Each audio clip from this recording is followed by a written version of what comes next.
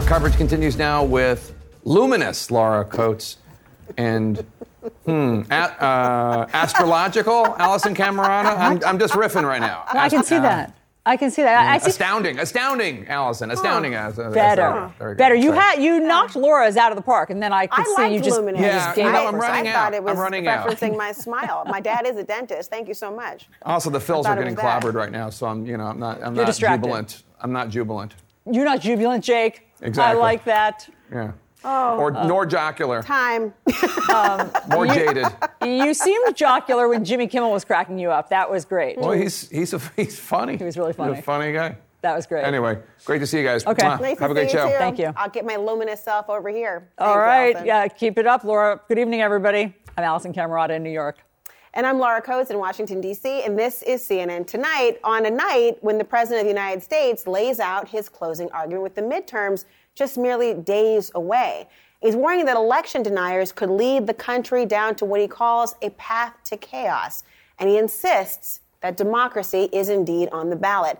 We're about to have an election where things that he's warning about may actually turn out to be true. So I wonder, what happens if it does, Allison? Nothing good, Laura. Nothing good, as we've seen already in the past. Plus, in these final days of the campaign, Herschel Walker is going after Barack Obama.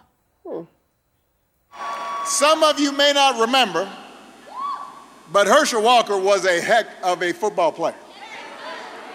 I mean, some of you are too young to remember, but in college he was amazing. One of the best running backs of all time. But here's the question. Does that make him the best person to represent you in the U.S. Senate? Why don't he go back to wherever he's from and get back in his $1 million mansion? Go back to wherever he's from. We're going down that old birtherism road again. And why are these two fighting with each other or going after each other rather than Herschel Walker's actual challenger?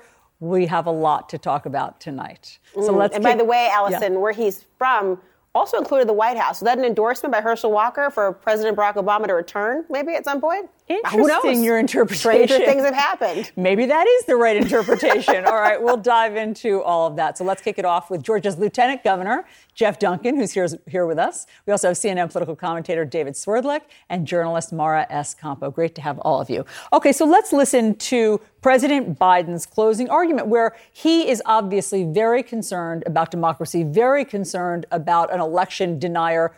I mean, there are hundreds of them running, and one of them winning, anything from governor to secretary of state. So let's listen to what he says about the path to chaos. As I stand here today, there are candidates running for every level of office in America, for governor, Congress, attorney general, secretary of state, who won't commit. They will not commit to accepting the results of elections that they're running in.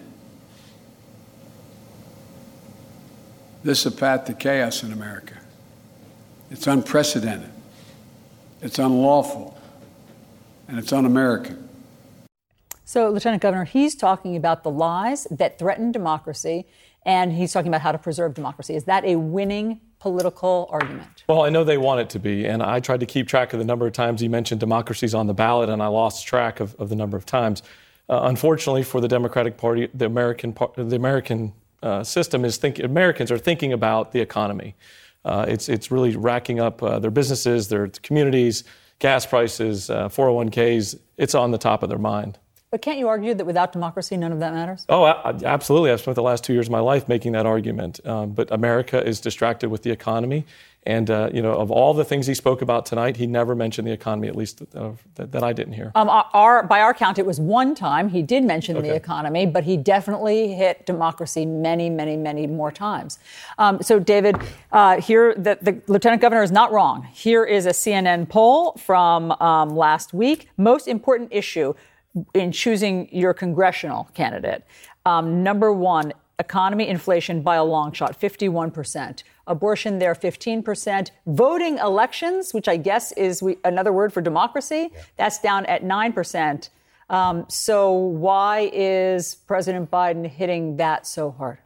I agree with the Lieutenant Governor that this is not what people are focused on right now. But I think it could have been a good closing argument for President Biden, if Democrats had focused back in the late summer, early fall on their legislative wins, semiconductors, guns, getting Justice Jackson confirmed, the burn pits legislation, and not given that first democracy speech where he distracted everybody with the semi-fascist line that got their message all off track, and focused on what they were doing for people, come around a week before the election and close with this democracy argument. He said the best line of that last speech again tonight, which is, you can't love your country only when you win. Said it back then, said it now. That's the crux of the speech. But there's so much noise, as you're saying, at this point, and so many other issues, I'm not sure it breaks through. I don't know, Maura. I listened to President Biden talk a lot about tout his accomplishments a lot. When I was doing the 2 to 4 show, every single day we would blow up our show because he would have an unexpected press conference in front of a bridge to tout the infrastructure or to tout the semiconductors. I mean, all the time. But I hear you that those messages didn't quite resonate like the fascist line, semi-fascist line. Right. Yeah, those weren't cutting through. And when you talk about the issues that people care about right now, he can't really make a very strong case about the economy right now because a lot of voters hold him responsible for what we're going through. So I think, to your point, Allison, he's trying to appeal to our core values and saying, if your vote doesn't matter, then nothing else will matter. And this was a very clear warning and acknowledgement by the president that he fears that this midterm election will be 2020 2.0, except perhaps more dangerous because now election deniers have had 2 years of practice to work on this. There are a number of similarities. You have a number of states in very close races. You have very high stakes. The balance of Congress hangs in the balance. You have likely it's going to be days before we know what some of these races, what the outcomes will be, because it takes time to count these mail-in ballots. There will be election deniers who are already laying the groundwork for saying that there's fraud, that these are invalid results if they lose. Yeah. So we're seeing a lot of similarities from 2020, except this time around, we may not have people marching on the U.S. Capitol, but marching on state capitals and marching at local election offices. So this is the president saying, we've seen this before. Now we have some foresight. So what are you going to do? Yeah. All right. Stand by, friends. Laura, so, I mean, it may not be politically winning, as you heard the lieutenant governor say. Yeah. However, it is certainly on the president's mind as the, most critical issue.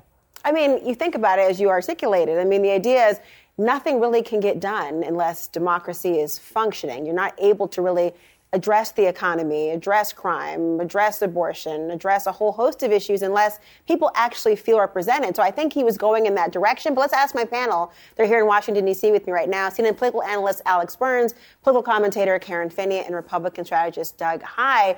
Maybe I'm just a glass half full sort of person today, even though we're 6 days out.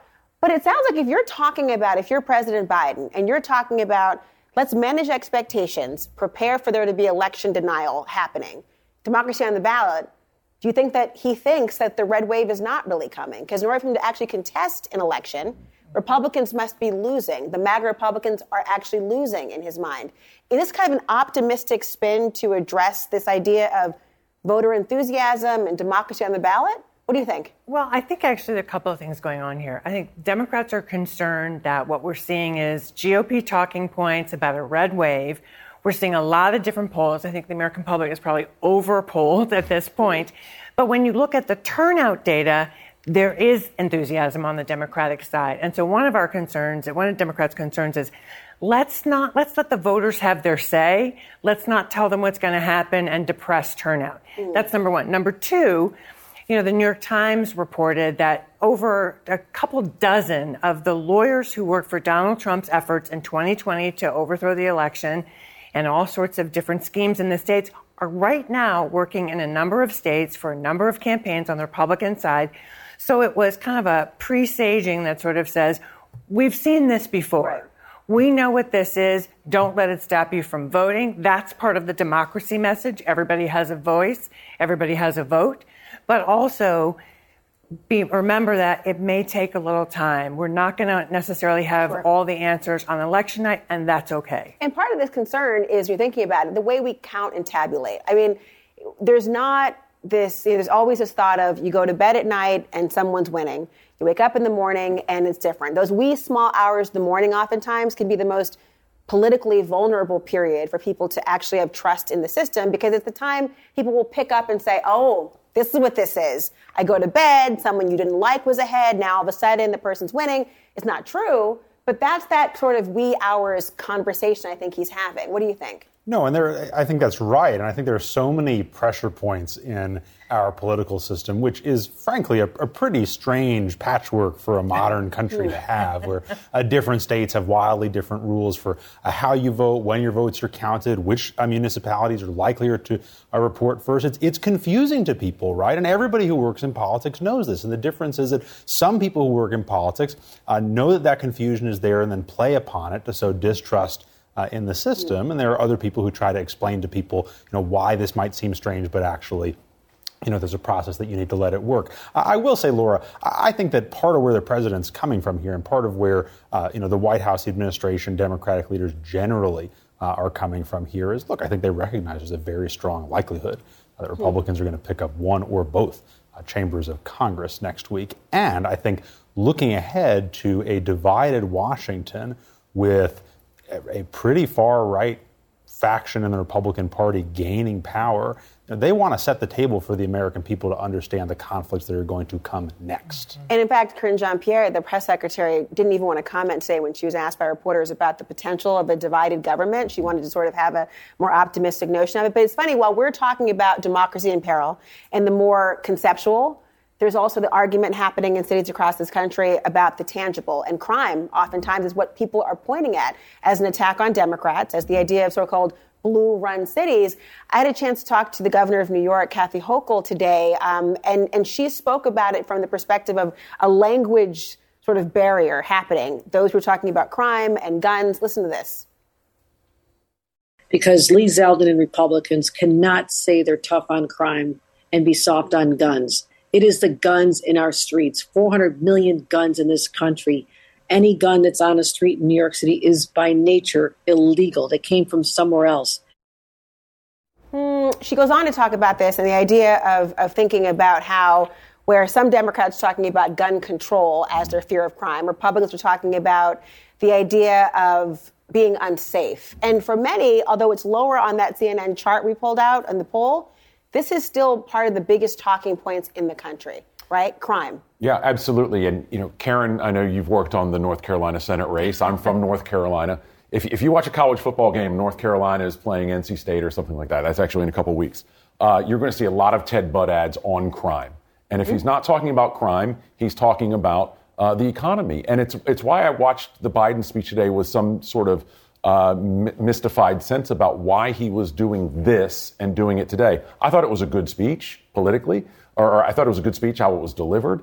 I agree with a lot of what Biden says on these election deniers that are taking over county boards and obviously states.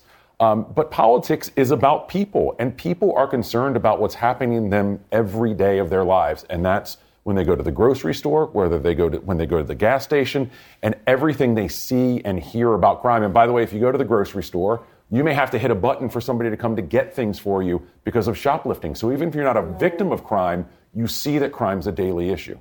But can I just say on crime, a couple of things that I think are important to remember. So Third Way did a comparison of blue cities, blue states, red states. And actually, crime has risen at higher rates in the red cities run by Republican mayors and in red states, actually not in the blue cities. And that progressive prosecutors and those policies, there's another couple of studies that show actually some of those progressive ideologies have not increased crime. So when we really dig into the numbers, it's a little bit of a different picture. However, it is a great issue to demagogue on. I'm glad the governor talked about guns because I think for Democrats, pointing out also that crime is about what does a safe community look and feel like. It's more than just, it's about guns. It's about people feeling safe in their homes, their places of work, and schools. To your point, it's not about numbers. It's about how voters feel. And the New York governor's race is a race solely because of the issue of crime. Lee Zeldin was attacked at an event, and then a few weeks later there was a drive-by shooting in front of his house. That makes that issue front and center. Well, Allison, feelings.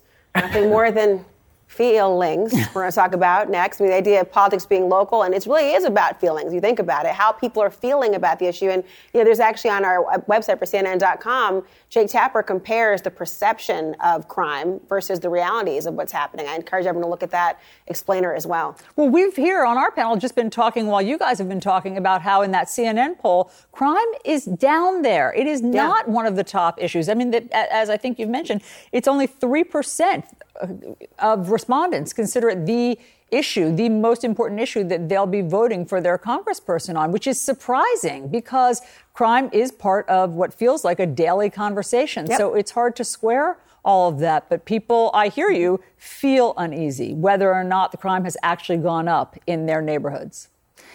So we'll get to all of that. Meanwhile, a lawyer for President Trump called Justice Clarence Thomas, quote, the key to Trump's plan to delay the certification of the election. We have the newly released emails that beg the question, why were they so confident that Clarence Thomas would do what they want?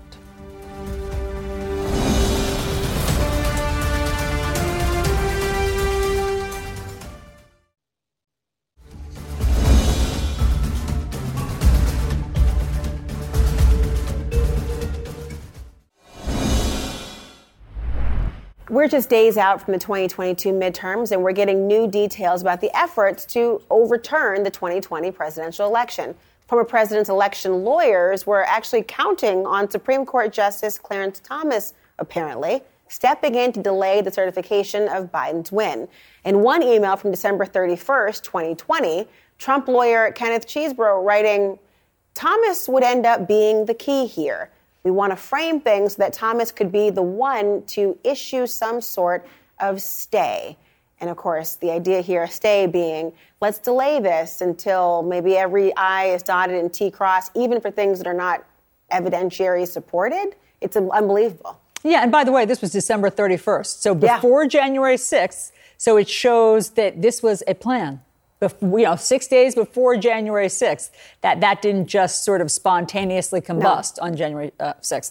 Okay, back with us right now, we have Georgia Lieutenant Governor Jeff Duncan, also CNN political commentator David Swerdlick, and CNN senior legal analyst Ellie Honig. Ellie, why were these lawyers so gung-ho to get Justice Clarence Thomas to hear their story? Well, because they had a bogus theory. They had nowhere to go, and all they were doing was hoping you could get someone somewhere in wearing a robe of some authority. Sort of, but they seem to really want Clarence Thomas. This is important.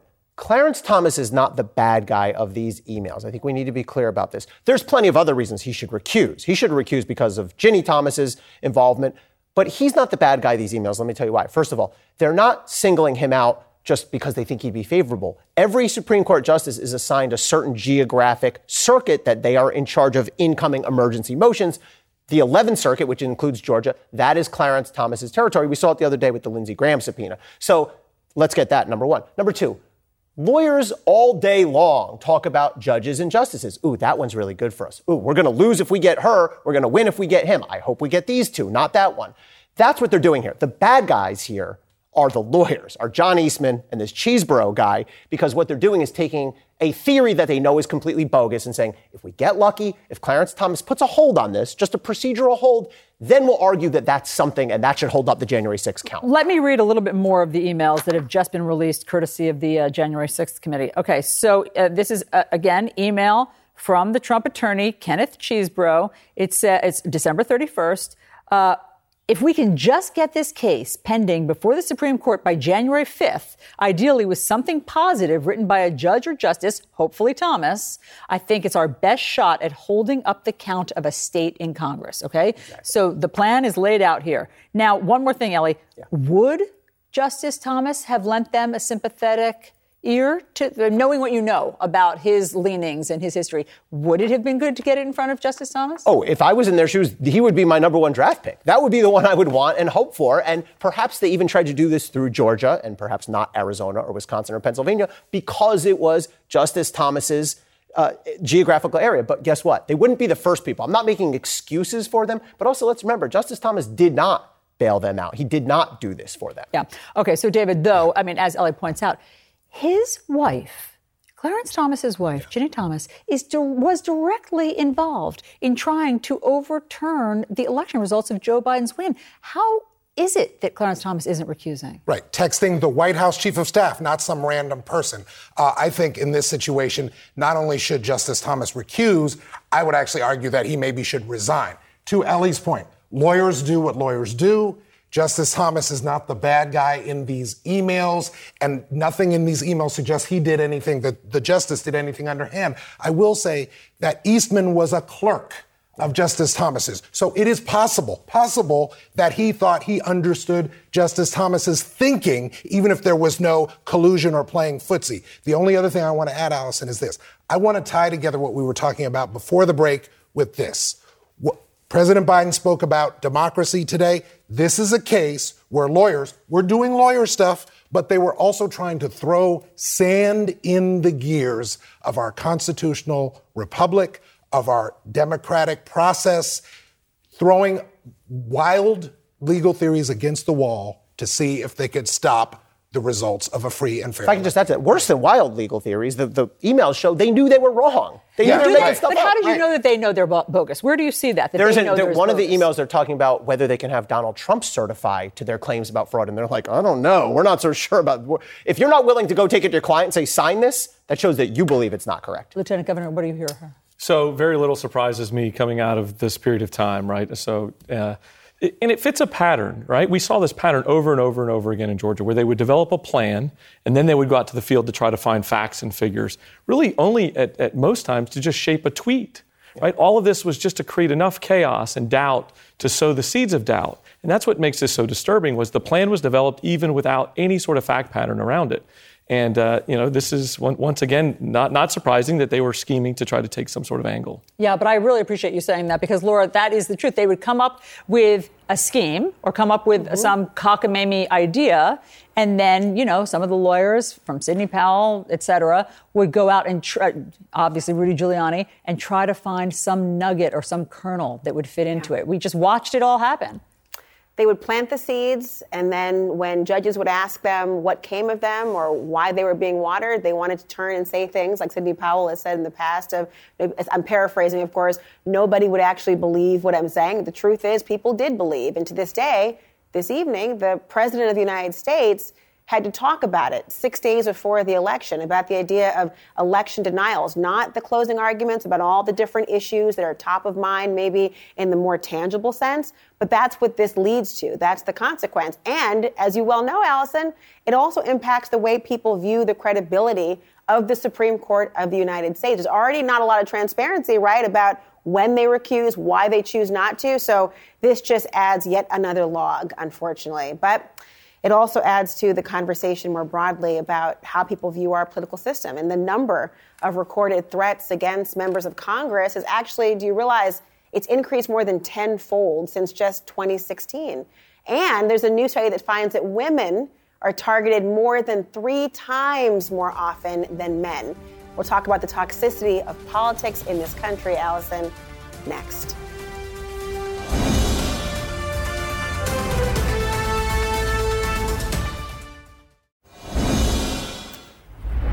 Well, Congress is demanding answers tonight about security from members after Speaker Pelosi's husband was brutally attacked in their San Francisco home. And the U.S. Capitol Police are confirming today that an internal security review is underway, Laura, because one of the details that has come out is that there were security cameras around the Pelosi home, and they have a live feed to the Capitol Police back in D.C., but no one was monitoring that feed because the speaker wasn't at her home in San Francisco. So it took them 10 minutes to realize that a crime was underway. So obviously they need a security review to figure out what to do differently. It's stunning to think about that. And it's not entirely clear whether the officers would have responded maybe even sooner. Who knows? But the idea of just think of the cost that's incurred and what is required. I mean, the sheer scope of the problem. I mean, we see what happens when Capitol Police officers are outnumbered. And you think about the notion of just the scope of the toxicity that's happening right now. I mean, how many officers is it going to take and surveillance to bring this temperature down? Let's talk about it with my panel here. I've got Alex Burns, Karen Finney, and Doug High. You know, when you look at that and think about that the Capitol Police are monitoring, but nobody was watching because she was in Washington, D.C. He was, of course, in California. But this is not the first time that we've seen, even in this election cycle, toxicity. I mean, you wrote a really interesting op-ed for the Washington Post, Doug, because when you were with the RNC as communications director, you were a part of the Fire Pelosi slogan. Tell me about how your thoughts have evolved since then, you say. Well, it really started, on Friday. Earlier in the week, last week, I'd emailed a couple of old colleagues and said, hey, whatever happened to the Fire Pelosi banner that, frankly, I stole on the last day of my tenure at the RNC? I brought it with me. And I was going to see, what are we going to do with this if this is presumably Nancy Pelosi's last election? And then Friday happened, and it made me think about, what rhetoric I had used in the past, and certainly everything that we see that spins everyone up. And, when you start to write about that, you start to get criticisms of both siderism or the other side's worse than mine. So I wanted to be introspective and say, okay, where have I crossed the line? And I don't draw a straight line to the Fire Pelosi campaign in 2010 to what happened last week to Paul Pelosi any more than I do, say, Chuck Schumer saying that Brett Kavanaugh was going to face the whirlwind and pay the price, and somebody showing up at his house with a gun. But clearly, if warming waters cause more frequent and more violent hurricanes, that's what's happening in our political rhetoric right now. So when Steve Scalise was shot and the two security detail members who worked with him worked in Eric Cantor's office when I was there, David and Crystal, I know them well, nobody made jokes. We took it seriously. And Mitch McConnell said the right thing. Kevin McCarthy reached out to Speaker Pelosi's office. That's the right thing to do. Republican members shouldn't be joking about this. No. People in kind of Republican circles didn't, because when Gabby Giffords was shot, I went to my office that Saturday morning at the RNC, was on a conference call with colleagues in John Boehner's office, Eric Cantor's office, and we wanted to say the right thing and make sure that nobody on our side said the wrong thing. I wonder if you were the anomaly or the standard. What do you think, Alex? No, look, I think one of the dynamics here that's so troubling, I think Doug is sort of talking adjacent to it, is there's this debate after these incidents about whether the person was really motivated by politics or whether they were just a violent, crazy person, right? And it's such a bogus, false dichotomy, right? That when you have politicians and public people and in some cases, television networks out there demonizing individuals and whipping up paranoid conspiracy theories, violent, crazy people hear those too, right? And we are a country full of people with mental illness and with easy access to weapons. And at some point, this sort of hair-splitting argument about whether the person was sort of a hard-line ideological radical or just a severely disturbed person who's marinating in this completely broken culture, the distinction is just on a practical level. If you're a member of Congress or married to a member of Congress, it doesn't really affect how endangered you are. Either way, they're coming after you. There's a new Axios study out, though, Karen, that talks about, the connective tissue here is Pelosi, and I don't think it's just the fact that it's Pelosi. There's reporting about how women are 3 times as likely to be targeted than even male candidates or incumbents. Yeah. You used to train, as part of the work you do, train women candidates to prepare them for this very likely prospect. That's right. And it actually tends to be women, LGBTQ candidates, and candidates of color tend to face more attacks, othering, hypersexualization, which we've actually seen that with Pelosi a few times, racist, sexist, very vile, and violence in those attacks. And one of the things when you are working with candidates and their teams, you have to really talk to them about monitoring that, because what you want to do is make sure you're aware if it gets to a certain point, because most campaigns don't have security. They don't have the kind of security the members do. So they have to really watch it for themselves so that if it gets to a certain level and they need to go to the police or they need to make someone aware, that they know how to do that. And to know how to prepare your family for that, right? Because seeing your loved one viciously attacked like that all the time, it can really wear down, particularly children. And, I think part of it, I just want to say, I think part of what's happened in politics is it's become too much of a game. And there is too much, instead of recognizing we're human beings. We used to work on opposite sides. You were at the RNC, I was at the DNC. We disagreed. I thought he was wrong, but I didn't think I wasn't going to burn it to the ground. And I think that's part of what has changed. Social media has certainly enabled that.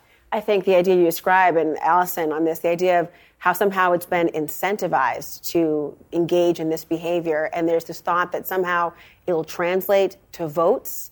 Just the fact you have to have training for people who want to be a part of the system, which is never supposed to be a spectator sport, democracy, that women are getting it, that it seems to be translated all across the board. You can argue that's part of the reason democracy is in peril. Oh, absolutely. And furthermore, all sorts of poll workers and election workers are being threatened more than ever before. These folks are volunteers. I mean, they are also some of the backbone of democracy. We need help at the polls. You know, every time you go to your polling place, you see all the volunteers handing you the ballot, directing you towards your, polling booth. And the fact that they are coming under attack, I mean, all of it, up and down, from Nancy Pelosi down to that, it's getting, obviously we've talked about this, the demonization, it's a cancer. It's a cancer in our democracy. There's even election worker shortages. And here we are 2 years before a presidential election. We had the January 6th committee with Ms. Friedman and her mother talking about their experiences being targeted even for the unfounded stuff. I mean, my goodness. Okay, so speaking of toxic politics, someone who knows a lot about that will be on CNN tomorrow. You can tune in for an interview with Hillary Clinton on CNN this morning. So CNN This Morning is our new morning show, as you all know, with Caitlin and Poppy and Don. So tomorrow on CNN This Morning, 8 a.m. Eastern. Tune in for that. And up next, everyone, I want you to try to imagine this if you can. You are 16 years old. You're working at your job when an armed robbery happens. So what do? You call 911. And your mother answers. Well, that really happened to our next guest. They're going to tell us all about it next.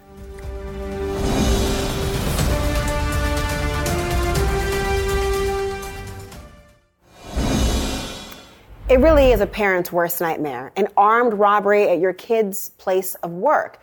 But now imagine, if you will, being on the other side of the 911 call, and you're actually hearing your own child's plea for help and delivering. That's what happened to a dispatch worker, an emergency dispatch worker, Terry Clark. Her 16-year-old daughter, Tania Hill, was working at a McDonald's last month when an armed woman came in, forcing Tania and other staffers into the freezer. Listen to this 911 call between Terry and her daughter, Tania. Mama, please hurry up. She got a gun. We're gonna hurry. Give me a description. She got a mask on. She got somebody outside. And she got us in the freezer, Mama, please. You in the freezer? Yes, she has us in the freezer. Joining me now, Tania Hill, also her mother, Terry Clark, who is Assistant Operations Manager for the Emergency Dispatch Center, and Tyrell Morris, Executive Director of the Orleans Parish Communications District. I got to tell you, when I'm listening to this, the mommy in me is losing my mind. I'm just trying to figure out, at what point, Tania, did you realize that when you called 911, that it was your mother's voice on the other end of that call? Well, once I first heard 911, I automatically knew it was my mom. Wow. Like, I heard her voice and automatically knew that's my mom on the other line. I mean, that must have been, on the one hand, comforting to hear your mother, I'm sure the most comforting voice you know. But Terry, I think about, when your child falls down and you're supposed to train your body as a mom not to react so they don't react and think they're really hurt. You must have had a moment in your own right where you had to steel yourself to make sure you could still do the job that you were supposed to be doing for the last 24 years. What was going through your mind?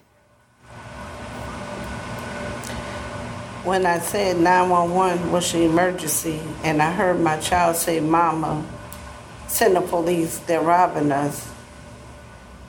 In my mind, I'm like, this has to be a joke.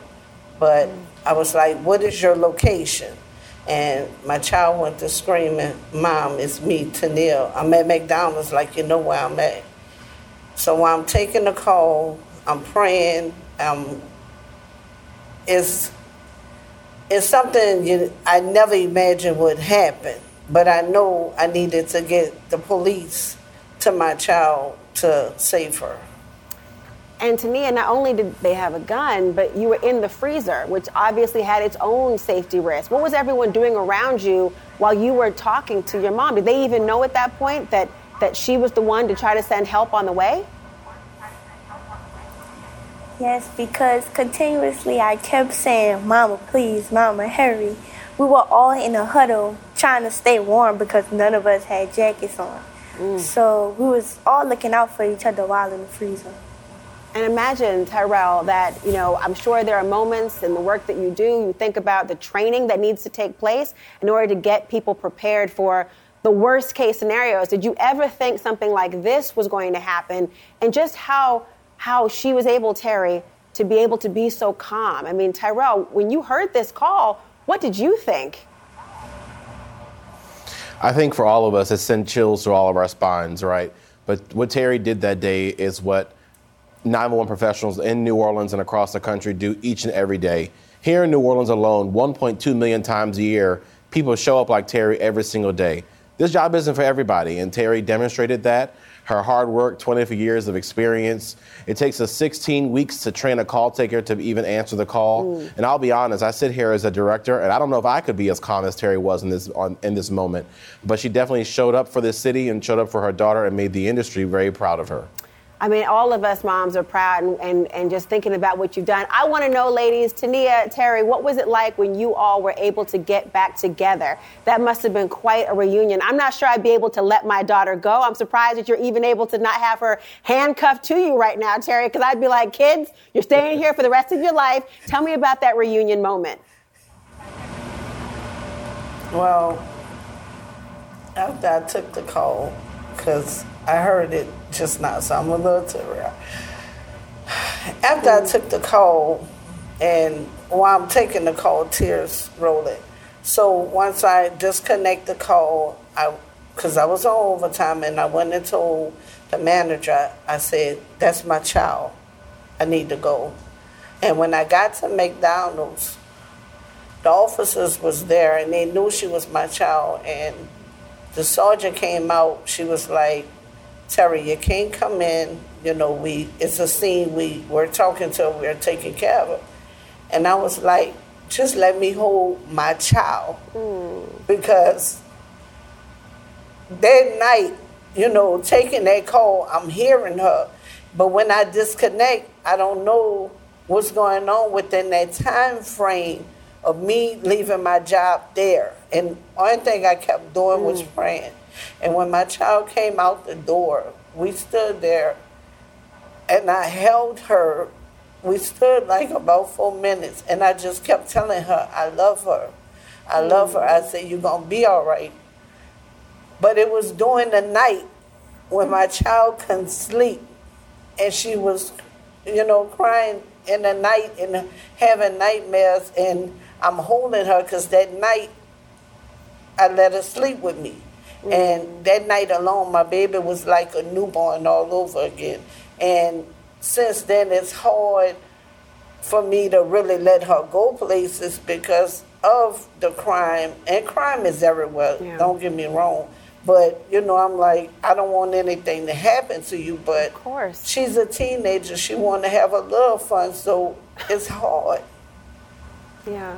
I mean, I can relate. I think every mother out there, every father, every person, every human being out there is listening to what all of you have said. Thank God that you are safe, because so many parents don't have the opportunity to hold their child like you have. And I'm sorry, Tania, there goes your social life. You're going to be under your mother's wing for quite a long time. So it's okay. I'm on behalf of all mothers, I support her. I'm on her side. Don't worry.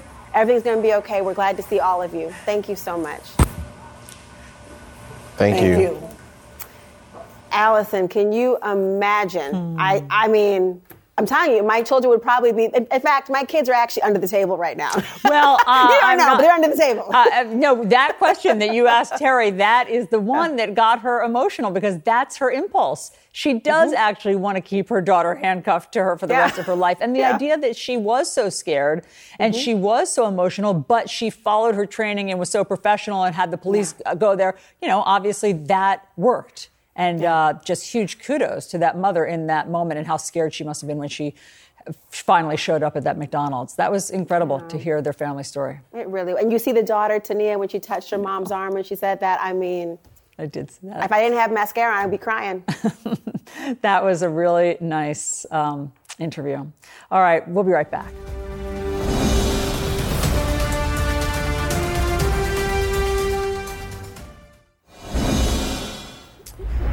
So the Washington Commanders owner, Dan Snyder, is looking to possibly sell the team after being accused of fostering a toxic workplace by Congress and the NFL.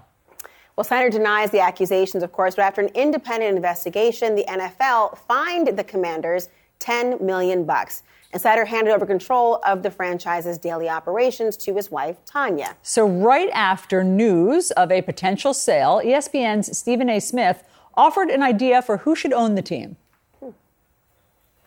It's time for black ownership. I know the lady, I think her name is Melody Hobson, is a part owner for the Denver Broncos, if I remember correctly. I hope I'm not wrong about that. I'm not sure, but I think that was. But I'm talking about a majority owner of a National Football League franchise that happens to be a black person. That would be nice. You know, it probably surprises people still to this day that there is that absolute void in many respects for ownership. And compare that to just what we were talking about last week, Allison, the idea of what it's like about black coaches. I mean, you're talking about positions of power, the powers that be, with a over 70%, I think, league that is overwhelmingly black.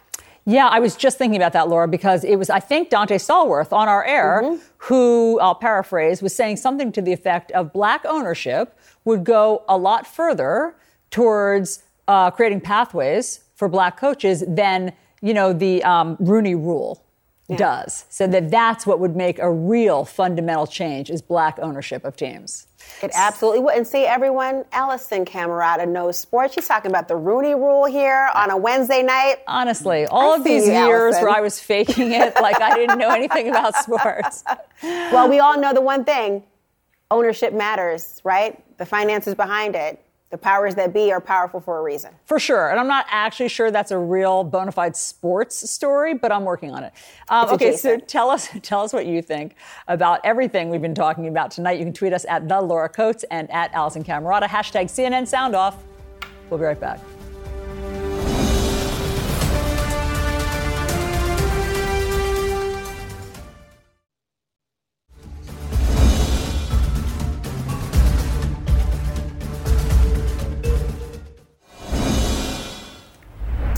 We're now less than a week from the midterm elections that will set the stage, as you know, for 2024. And the war of words is escalating with control of Congress on the line.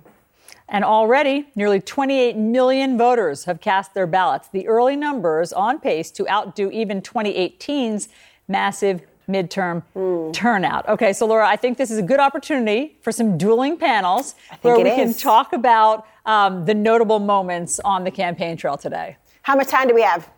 Let's do 4 minutes. Okay. I'm writing it down. I'll start. Clock, please. Okay. Let's bring in Georgia's Lieutenant Governor Jeff Duncan, CNN political analyst Ested Herndon, and journalist Mara Escampo. Great to have you guys. Okay. So somehow Herschel Walker and Barack Obama are now beefing instead of Barack Obama's not running for anything, but still it started, as you know, Lieutenant Governor, on Friday when Barack Obama was in Georgia, and he said this about Herschel Walker. There is very little evidence that he has taken any interest, bothered to learn anything about, or displayed any kind of inclination towards public service or volunteer work or helping people in any way. He's a celebrity who wants to be a politician. And we've seen how that goes. Okay, so then for the past couple of days, Herschel Walker has felt the need to answer that. So yesterday, he basically said, why doesn't Barack Obama go back to where he's from? Here's that moment. Why don't he go back to wherever he's from and get back in his $1 million mansion? Because where has he been all this time while people are dying on the streets? Where have he been? Where has he been all this time while these gas prices going up? Where has he been all this time as people going into our school system and our president calling our parents domestic terrorists? Can you believe that? So, I mean, Barack Obama hasn't been running for office. That's part of where he has been all of this time. But also, just Herschel Walker, according to local news from Texas, lived in a gated community for 10 years in a almost $3 million home. Yeah, but it's kind of this pointless fight because, as you noted, Allison, Barack Obama's not running for office right now. So why is he wasting time at these rallies criticizing Barack Obama when there are other things he could talk about when he is actually running for office right now? And then at another point, he said, well, I'll put my resume against Barack Obama's. And I thought, oh, bless his heart. First black president. Nobody wants to go up against that. First black president versus fake deputy sheriff. Right. I mean, is that the resume? Yeah. I assume he means the Heisman Trophy winner, but yes. But the issue is, when we were talking about Obama's criticism, and we've heard a lot of these criticisms from the very beginning. People criticize his intelligence and whether or not he's prepared for office now, or these allegations and saying he's a hypocrite with his stance on abortion. But they don't seem to be working, because when you look at the poll numbers, they're barely moving, even after allegations come out just suggesting that he is perhaps paid for these abortions. So the question is, why aren't these things working, and what argument at this point would work? What's the answer, Lieutenant Governor? You're in Georgia. I think this is entertaining to watch. I don't think it's changing anybody's mind. I think the real news story here is that Joe Biden is not there campaigning for Raphael Warnock, and Donald Trump's not there campaigning for Herschel Walker. I think that's the real story, and this is a proxy on Joe Biden in Georgia right now. I think you're watching Herschel Walker climb up the polls, not because he's doing any better, not because he's answering the questions or have answers to the allegations that are against him. It's because Joe Biden continues to be tied to the economy, and that's what Georgians are thinking about. I think that's a great point. And I think, to go back to this, why is Herschel Walker making that argument against Barack Obama when he's clearly not in the race? Mm-hmm. He knows that drives energy among the base. He knows that if Donald Trump isn't going to come down there, a way that he can reach the Trump base, a way that he can drive small dollar money, is to go after one of the party's biggest villains in Barack Obama. He is doing this because he's picking that fight intentionally. He thinks that drives Republican voters to his side. And when you look at poll numbers, yes, those scandals haven't hurt him. And it's been Republicans really coming home, to the Lieutenant Governor's point, to the Republican candidate that have really improved his standing. In our final 15 seconds, Lieutenant Governor, I think it's fair to say that Herschel Walker is doing better than he deserves to be. Well, it certainly is surprising, and I think the catalyst moment was that debate. I normally say debates don't matter, but that debate mattered. Raphael Warnock did terrible, and Herschel Walker certainly exceeded expectations. Right on time. Did you see that, Laura? I nailed it. You really did. It was almost an episode of the show. Nailed it. I loved it. What will the cake recipe we make over here we'll take right now? Give me the clock. Give me the 4 minutes. I want to bring in CNN political commentators Karen Finney and Charlie Dent and former Obama White House Senior Director Nayyera Haq. Listen, I had a chance to talk to Senator Raphael Warnock today about his decisions and views of one Herschel Walker. Listen to what he had to say.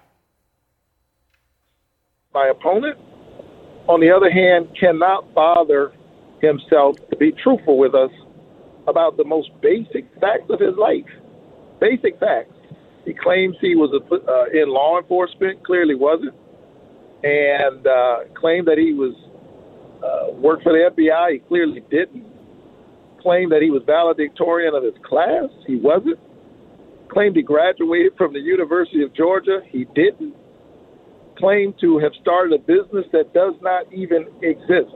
Herschel Walker has a long history of imagining himself in certain jobs, and now I think he wants the rest of us to imagine that he has what it takes to be a United States senator. Well, imagine that, panel. What do you think about the idea? I mean, the polls in Georgia are still deadlocked, it seems. This was beyond the imagination, actually, of Mitch McConnell even a few weeks ago when he said that he was concerned they were going to not gain the Senate because of lackluster candidates, wink, wink, talking about Herschel Walker. But the challenge we're seeing is that the facts and the lies actually don't really seem to matter for a large number of voters. One of the things that Reverend Warnock, the Senator Warnock, didn't mention was abortion. The fact that Herschel Walker's been accused of handing out abortions like candy, and he's a hypocrite in that regard because he's supporting policies that he himself would not actually want to see implemented. Why doesn't that matter to voters, well, it seems? Look, I used to say, once upon a time and not so long ago, candidates used to matter. I would argue they still matter, but a hell of a lot less, because we've become so polarized, so tribalized. It's red team, blue team. That's what people are looking at. They're willing to overlook some seriously flawed candidates like Herschel Walker and others, and it may not matter at the end of the day. I mean, his numbers were kind of flat after the first abortion allegation. The second one, they went up a little bit. If there's a third one, they might go even higher. But I'll tell you, it's interesting that Reverend Warnock was talking about trust, because President Obama also talked about trust. And that is a reminder to voters that if you have a candidate who, A, you can't trust to tell you the truth, B, as President Obama said, how do you know that he's going to be looking out for you when he's more loyal to Trump than maybe he is to you? That, I think, is meant to put a little bit of a wedge in there with voters to just say, can you trust this guy when the chips are down that he's going to do what's good for you or what's good for the ideology and the party? Warnock, he's playing to those swing voters, the handful of them that are left. He wants to get that Kemp-Warnock voter, that Republican or independent, There is no Kemp-Warnock voter. And a suburban voter. There may be enough. There's some Republican voters are going to say, I can't go there. I can't go there, and they're going to hold their nose, and they're going to vote for the Democrat. But, Charlie, the suburban voters aren't point. necessarily what we've traditionally thought of them to be. They are often women of color who have children. We are of a younger generation. That is not who Herschel Walker is speaking to when he makes these comments about Barack Obama. He is not speaking to a younger generation, millennials. He's not speaking to black voters. He is speaking to a hardened set of white voters that are very pro-Trump, who are happy to see the comparison between Herschel Walker and Barack Obama as equal simply because they're black. I would also say, having worked in Georgia in 2018, I think there's a little bit of a mythology and a Republican talking point. The hope is that if they vote for Kemp, maybe they'll vote for Warnock. I think the truth is they just won't vote in the Senate race. And actually that ends up probably favoring the Democrat. Well, we'll see who's right. We only have about 6 days to go. But you know what? I'm fully confident. Allison, I'm going to hand it back because I feel like my panel just did the thing. Whoa, wow. You also just nailed it. I have to hand it to you, Laura. I even leaned back on one elbow as I said it, and then it went ding. Yeah, that's right. That? Yeah, the body language and the timing. I do have to hand it to you. That was excellent. Okay, fine. Now I see the sarcasm is there. Fine. It doesn't mean anything any longer. Go. We want to know what you all think about what's happening on the campaign trail. You can tweet us at the Laura Coates and at Allison Camerata, #CNN Sound Off.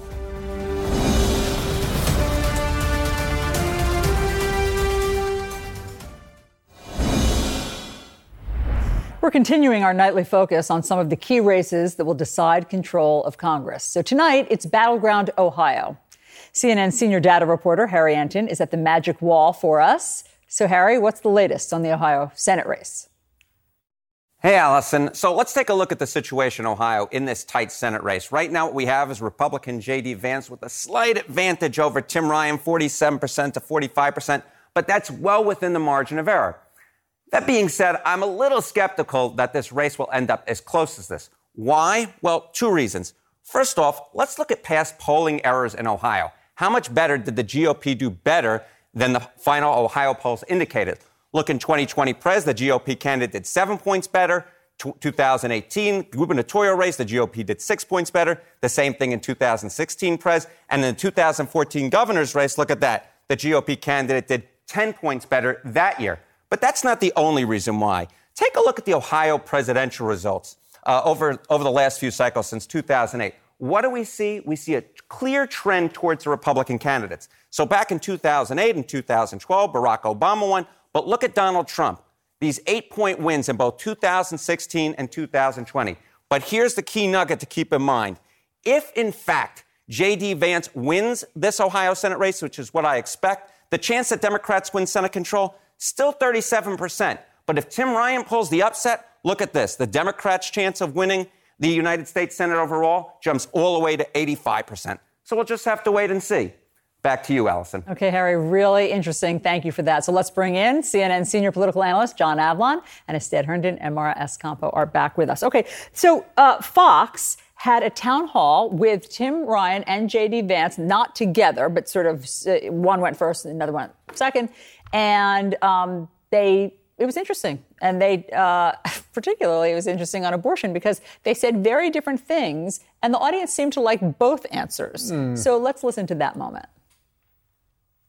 J.D. Vance wants a national abortion ban, and he wouldn't be happy with these people going to Illinois. He wants them to have to get a passport and go to Canada. He called rape inconvenient. This is after 15 weeks is what he's talked about. We're going to ask all these questions. After 15 weeks. So what's your number? What you say you don't want it afterwards? I think we go back to Roe v. Wade. Roe v. Wade was in the 3rd term.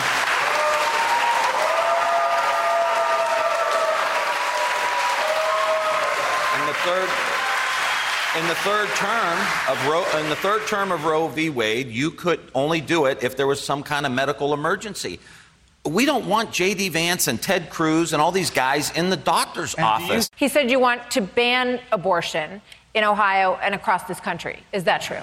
Look, I'm pro-life. I am pro-life. Now, there is a federal piece of legislation moving through the Senate right now, and here's what it does. Very simply, it provides reasonable exceptions, but it also sets a minimum national standard, and I think that that's a good idea. We should not in this country be aborting babies who can feel pain, who are fully formed. That's my view, and I'm certainly willing to support legislation that would make that a reality. I'm going to go to Alan. Mara, just interesting. The crowd liked both of their answers, but they were completely antithetical. But what's interesting about that is that we see that they're really going after the same voters, and that's part of the reason that we see this race so tight. Because coming into this, there was the expectation that the Republican candidate had the edge. Trump won this state twice by 8 points. The climate politically right now favors the Republican, and the state already has a Democratic senator. So the question is, would they send another Democrat to the Senate? But what we've seen happen with these two candidates is that Vance, really got bruised during the primaries, had a lot of trouble raising money,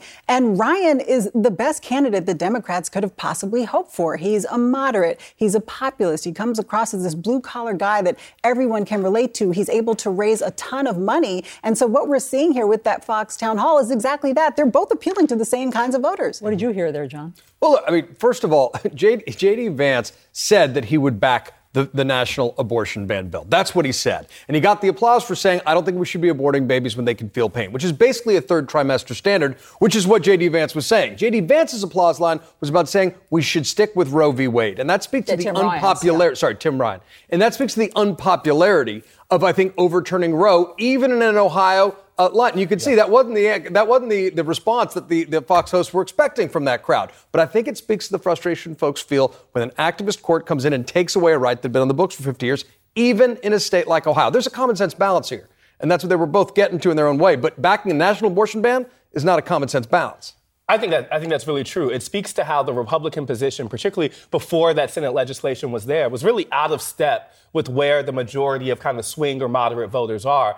But that court's decision then put that issue back in these state legislatures for a lot of these states like Ohio, where the state legislature is totally more conservative and out of step with where the median voters are. And so it goes back to these political structures like gerrymandering. It goes back to a court that's really not giving the voters real power on this, because the way that those maps are drawn, particularly in Ohio, means that they do not have a real say in how abortion plays out in that state. That's what Ryan is trying to hit at. The problem for Democrats right now is I do think he's probably the best candidate they could have. J.D. Vance is probably a weaker candidate than Republicans can have, but the structural realities of Ohio are still trending in that conservative direction. And so the best case for Democrats and the worst case for Republicans could still end up in a Republican win. Yeah, but let me say this. Look, Democrats have been committing malpractice by not backing Tim Ryan's race more aggressively, right? Why aren't they doing that? I mean, if he's the best candidate Democrats have, why are they not backing it? And let me just, before you answer that,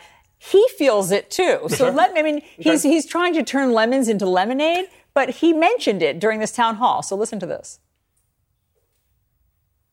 I'm going to get in without any national Democratic support, which is great, because I won't owe anybody anything. I feel really good about where we are. Average people are supporting us. The unions are supporting us. Working people are supporting us. That's all we need.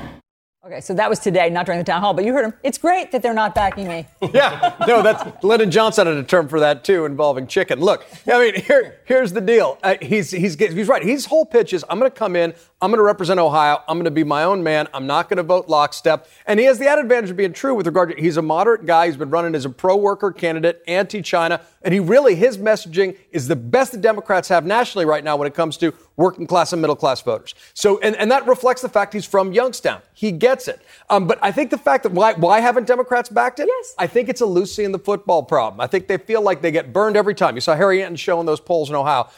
Ohio looks close, and then it ends up pulling away at the last minute. So do we want to throw good money after bad? Here's where candidate selection really matters. Yeah. Even in a midterm, especially in a state like Ohio, when you got a candidate like J.D. Vance, who's a lot like more Sherrod Brown than Tim Ryan, where J.D. Vance is a guy who, wrote a very successful book, but is basically a venture capitalist coming in for a little bit from out of state compared to Tim Ryan's appeal. So I think Ryan is a fundamentally strong candidate, and I think Democrats have been committing malpractice by not backing more aggressively. And I think, frankly, Obama should probably go do a rally there. I think if you talk to people on the ground in Ohio, they'd say, we need to make sure turnout's up in Cleveland, Cincinnati.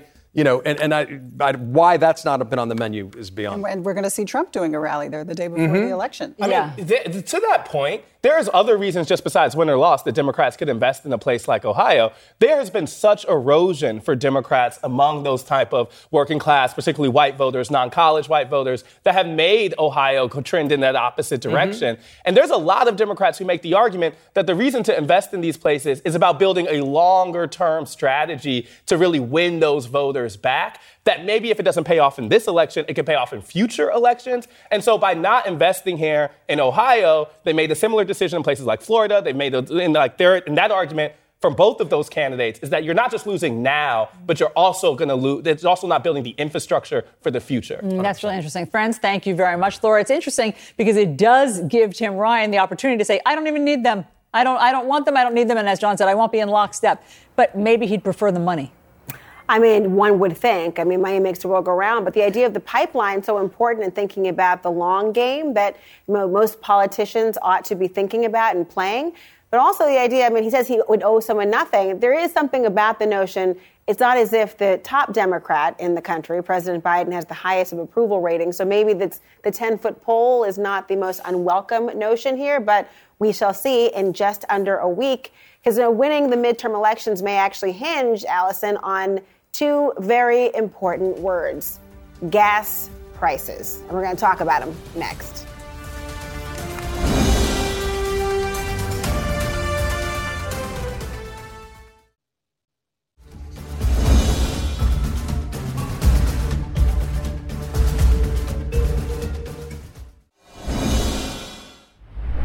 So the national price at the pump is averaging, get this, $3.77 a gallon. That's right now. It's a small drop from last month, but still higher than a year ago. But I should note that graphic you're seeing right now doesn't contemplate the spikes that have been happening in between. It's not as if it's been this stable, 30 to 40 cents a piece. No, it's been spiking. And a few days until the midterms are still upon us. And the question is, will the elections hinge completely on that 377 number? Joining us now, CNN politics reporter and editor-at-large Chris Cillizza, Charlie Dent, and Nayyera Huq are also back with us. Now, first of all, I wonder, we're talking about the president today, talking about democracy being on the ballot. It is a very theoretical concept, albeit important. Gas, they feel every single day, Chris. I understand why Joe Biden wanted to give the speech that he gave tonight. It has been an organizing principle of his presidency, right? I mean, when he ran for that reason, to protect democracy from the threat of Donald Trump. If I'm a Democrat in a swing state or a swing seat, I would have preferred the president give a speech tonight about gas prices, inflation, and the economy. Just because CNN poll out today, 51% of people said the economy is the most important issue affecting their vote. With abortion no close second. Abortion is second at 15. Right. Now, still, that's, I'm not trying to dismiss it, but 51-15, I get why he did it. It is a through line of his presidency, and I think he's not wrong about the threats to democracy. I genuinely think that. I just think when people are talking about they go to fill up their car, they go to get groceries, it's more, you said theoretical. That's more practical. That's more everyday. The theoretical argument, yeah, democracy, that's not great. We have to protect it. But I'm not sure people vote on that. I mean, I hear people going off at the pump every time. It's always somebody is cussing, right, at the pump. I'm that lady who will drive around to find that 10 cents per gallon cheaper. Mm-hmm. Even if it's across the street, I will make that U-turn. But the gas prices are a political stand-in for feelings about the economy, not the facts about the economy. Yep. Gas prices are sticky. Economists will tell you that once they hit a certain point, oil and gas companies realize, people are willing to pay this. Great. We will continue to make record profits, take those record profits, hand them to shareholders, pay out dividends, and we will not do things like increase production to make them lower or do anything to help the consumer. That's how the whole process works. Saudi Aramco made $42 billion of profit this quarter. Exxon, $20 billion this quarter at a time of war and energy. I'm not Why so saying, many- I'm just saying, give why a so many speech on butt that. checking? That was Right. if Joe Biden had said that, they'd be in a lot better That, like, place. that is But part of the challenge of how our system works. But it just gets blamed the president. Yeah, I hear your butt. Go ahead. Biden is better off talking about democracy than oil prices because he's been very demagogic on this issue. Look, demand fell during the pandemic, then supplies were cut as a consequence. Demand came back up faster than supplies. That's why we're in the mess that we're in. And talking about windfall profits taxes, that's just going to further constrict supply. We did this in the 70s. It didn't work. It made the problem worse. And frankly, many of the Democrats, they talk about the war in Russia having an effect. It certainly does. But so does the war on fossil fuels. That's not helping either. They want to phase out fossil fuels by 2030 or 2050. And so these investors, they're not operating on an election cycle. If they're going to invest now, it's going to take time. Investors are average voters, right? These investors are No, I'm already talking about the people who have to invest, billions of dollars for production. They're not just looking at the next month; they're looking years out. Well, lest you think that January 6th is not going to make an appearance in a segment on gas prices, Senator Cotton actually had a pivot of the two. Listen to what he had to say about what Democrats are doing to remind you about January 6th. Here's what he said. The Democrats are always saying that never forget January 6th. Remember that on January 6th, gas was at $2.40 a gallon. It was at $2.40 a gallon because for 4 years we had an administration that understood that American energy production, and specifically fossil fuels, natural gas, oil, and coal, literally power our economy. What do you think about that? So I think that's an incredibly cynical piece of political rhetoric by Tom Cotton, saying like, well, gas prices were low on January 6th, so everything's cool, right? But there was a New York Times poll about a month ago, don't hold me to it, but close to a month ago. It said people were asked, do you think there is an active threat to democracy in the country? 79% of people said yes. They asked people, is democracy an issue that you're going to be protecting democracy an issue you're going to be voting on? 7% of people said yes. That delta between those two is a huge problem when Joe Biden gives a speech like he gives tonight, because I think people say, yeah, democracy, that we do need to protect it, but it's not a voting issue. Economy. 51% of people said that that's the issue that they care most about. Democracy is way down. I don't know if we still have the graphic. I don't even know if democracy made it wasn't on that the list. It wasn't on that list. That doesn't mean it's not important. I want people to hear that. That doesn't mean that voting in elections. Voting in elections, sort of. It doesn't mean democracy isn't important. It doesn't mean that there isn't a real threat to it. There is. There are people running for office in Michigan, in Arizona, in Nevada who are in position in running for election offices who deny the 2020 election. That is BAD bad every single time, and we should talk about it and we should point it out. But I just don't know if it changes how people are voting. Well, but it's not about changing opinions at this point. 1 week out of an election is getting out the vote, GOTV. Right. You're right. So if democracy's on the ballot, that could potentially motivate somebody who, because it's raining, I wouldn't go out to vote. That's a theory of the case, not saying I agree or not, but it does make sense at a moment of time to create a sense of urgency about the system that you're living in and the benefits you've had from being American. What do you think is the idea of the economy? I mean, it's a very big umbrella topic, right? You tell me it's the economy, stupid. There's a whole lot under the economy. I think about rent. I think about mortgage. I think about the idea of wages, all these things. Gas, of course, is a part of that. Is that nuanced enough and specific enough to persuade the last-minute voters? Well, right now, let's face it, the Democrats are really running up against the issues right now. They're hurting on the economy. They're hurting on inflation. They're hurting on crime. And those issues seem to be trumping the other issues at the moment. I'm not saying abortion's not going to make a difference. It will in some areas. But democracy, I agree, it's a big issue. But that's not what's driving most voters right now. They're feeling the pain at the pump. They see it at the grocery store. In housing, they see it everywhere. This is a real issue. No way around it. And, Democrats can talk about it, but it's not making a difference. They can't do much. If they want to do something on inflation, why don't they just cut tariffs? Well, they don't want to do that because they're protectionists. Well, and you can't, I mean, the truth is 6 days out. Yeah. Even if Joe Biden did give that speech I said he should give, on the economy and inflation and gas prices, 6 days out, the congressman mentioned earlier, the very few people who are still undecided, maybe it reaches them, but I do think it's a base turnout thing. I'm not sure that speech changes anything.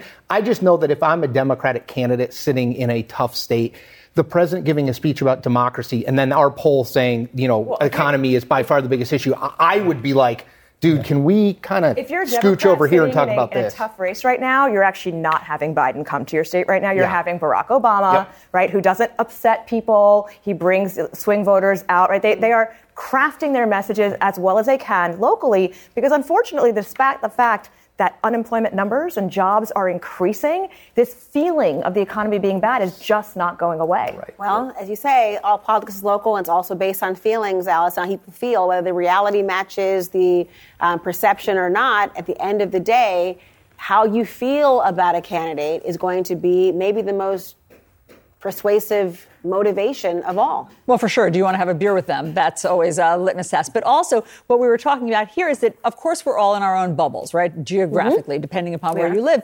And as Mara just pointed out, for people who live in a big city, like New York City, say, for those millions of people, gas prices are not top of mind. They take public transportation, they walk, they probably can't even tell you what a gallon of gas is. But obviously, you feel differently if you live in Washington State or somewhere else. And so, you know, it's not necessarily everybody's top issue. It's true, but then the idea of if it's a vehicle and a way to get to work or the economy reflects the inability to have to make the choice between either I can afford gas or it's cheaper to stay home. I mean, just the ideas of it, these are some of the really tense moments people are playing right now. But you're right. It depends on where you are.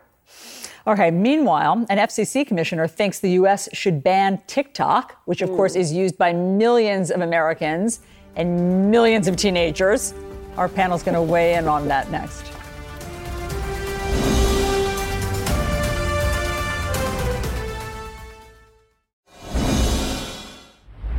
So here's a general rule that has nothing to do with politics. It has to do with being a decent person.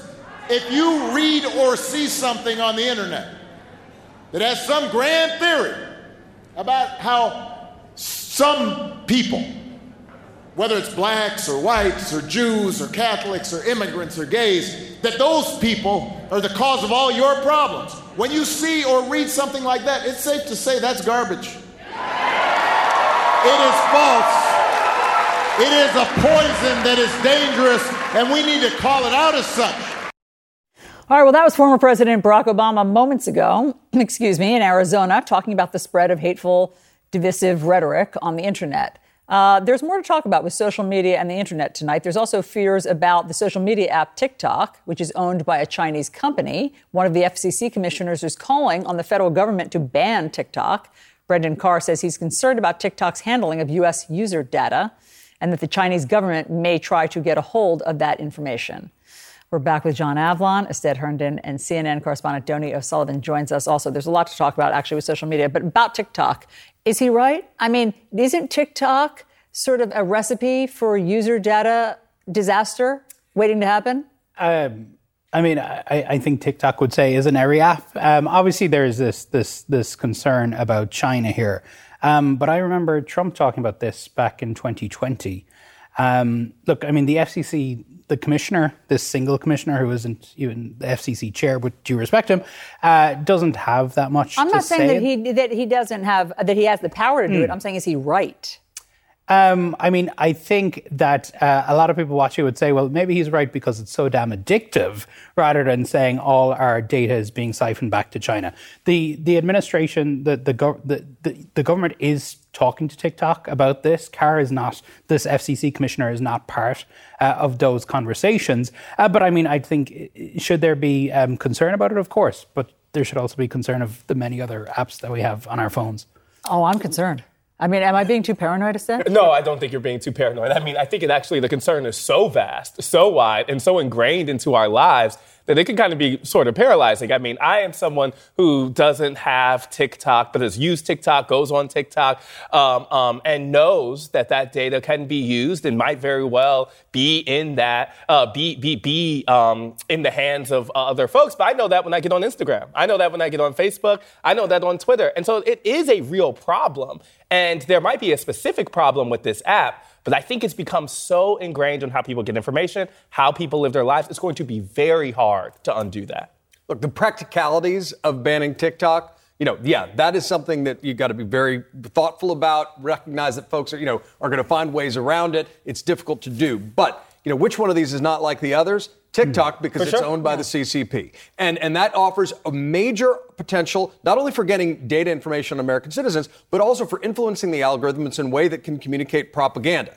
And so that's something we just to be wide-eyed about. There's problems all about dissemination of disinformation through social media. God knows we need algorithm reform across the board. But TikTok does seem to be in a different category. That said, the impulse to ban things usually backfires. Let's quickly talk about Twitter. Elon Musk, one of the things that he's considering is charging people for blue checks, meaning their verified accounts, as all the four of us are verified. That's the issue is not, do we mind paying $8 a month, although I do. Yeah. It's that how will we know who's really who? That's the real issue here, right? This isn't about status with a blue check. This is about the original idea is how can you verify that you're talking about real individuals as opposed to bots and trolls and bot farms who distort the debates that we have right now. And Elon Musk said that one of the things he wanted to do was actually to increase transparency and make it easier to verify real accounts. Well, putting this stuff up for sale will presumably muddy that, and that's moving things in the wrong direction. Your thoughts? Yeah, I mean, I think, in defense of Elon Musk, I don't necessarily believe that he's necessarily coming from a good place, but let's give him the benefit of the doubt. And let's just say he's not just trying to make money.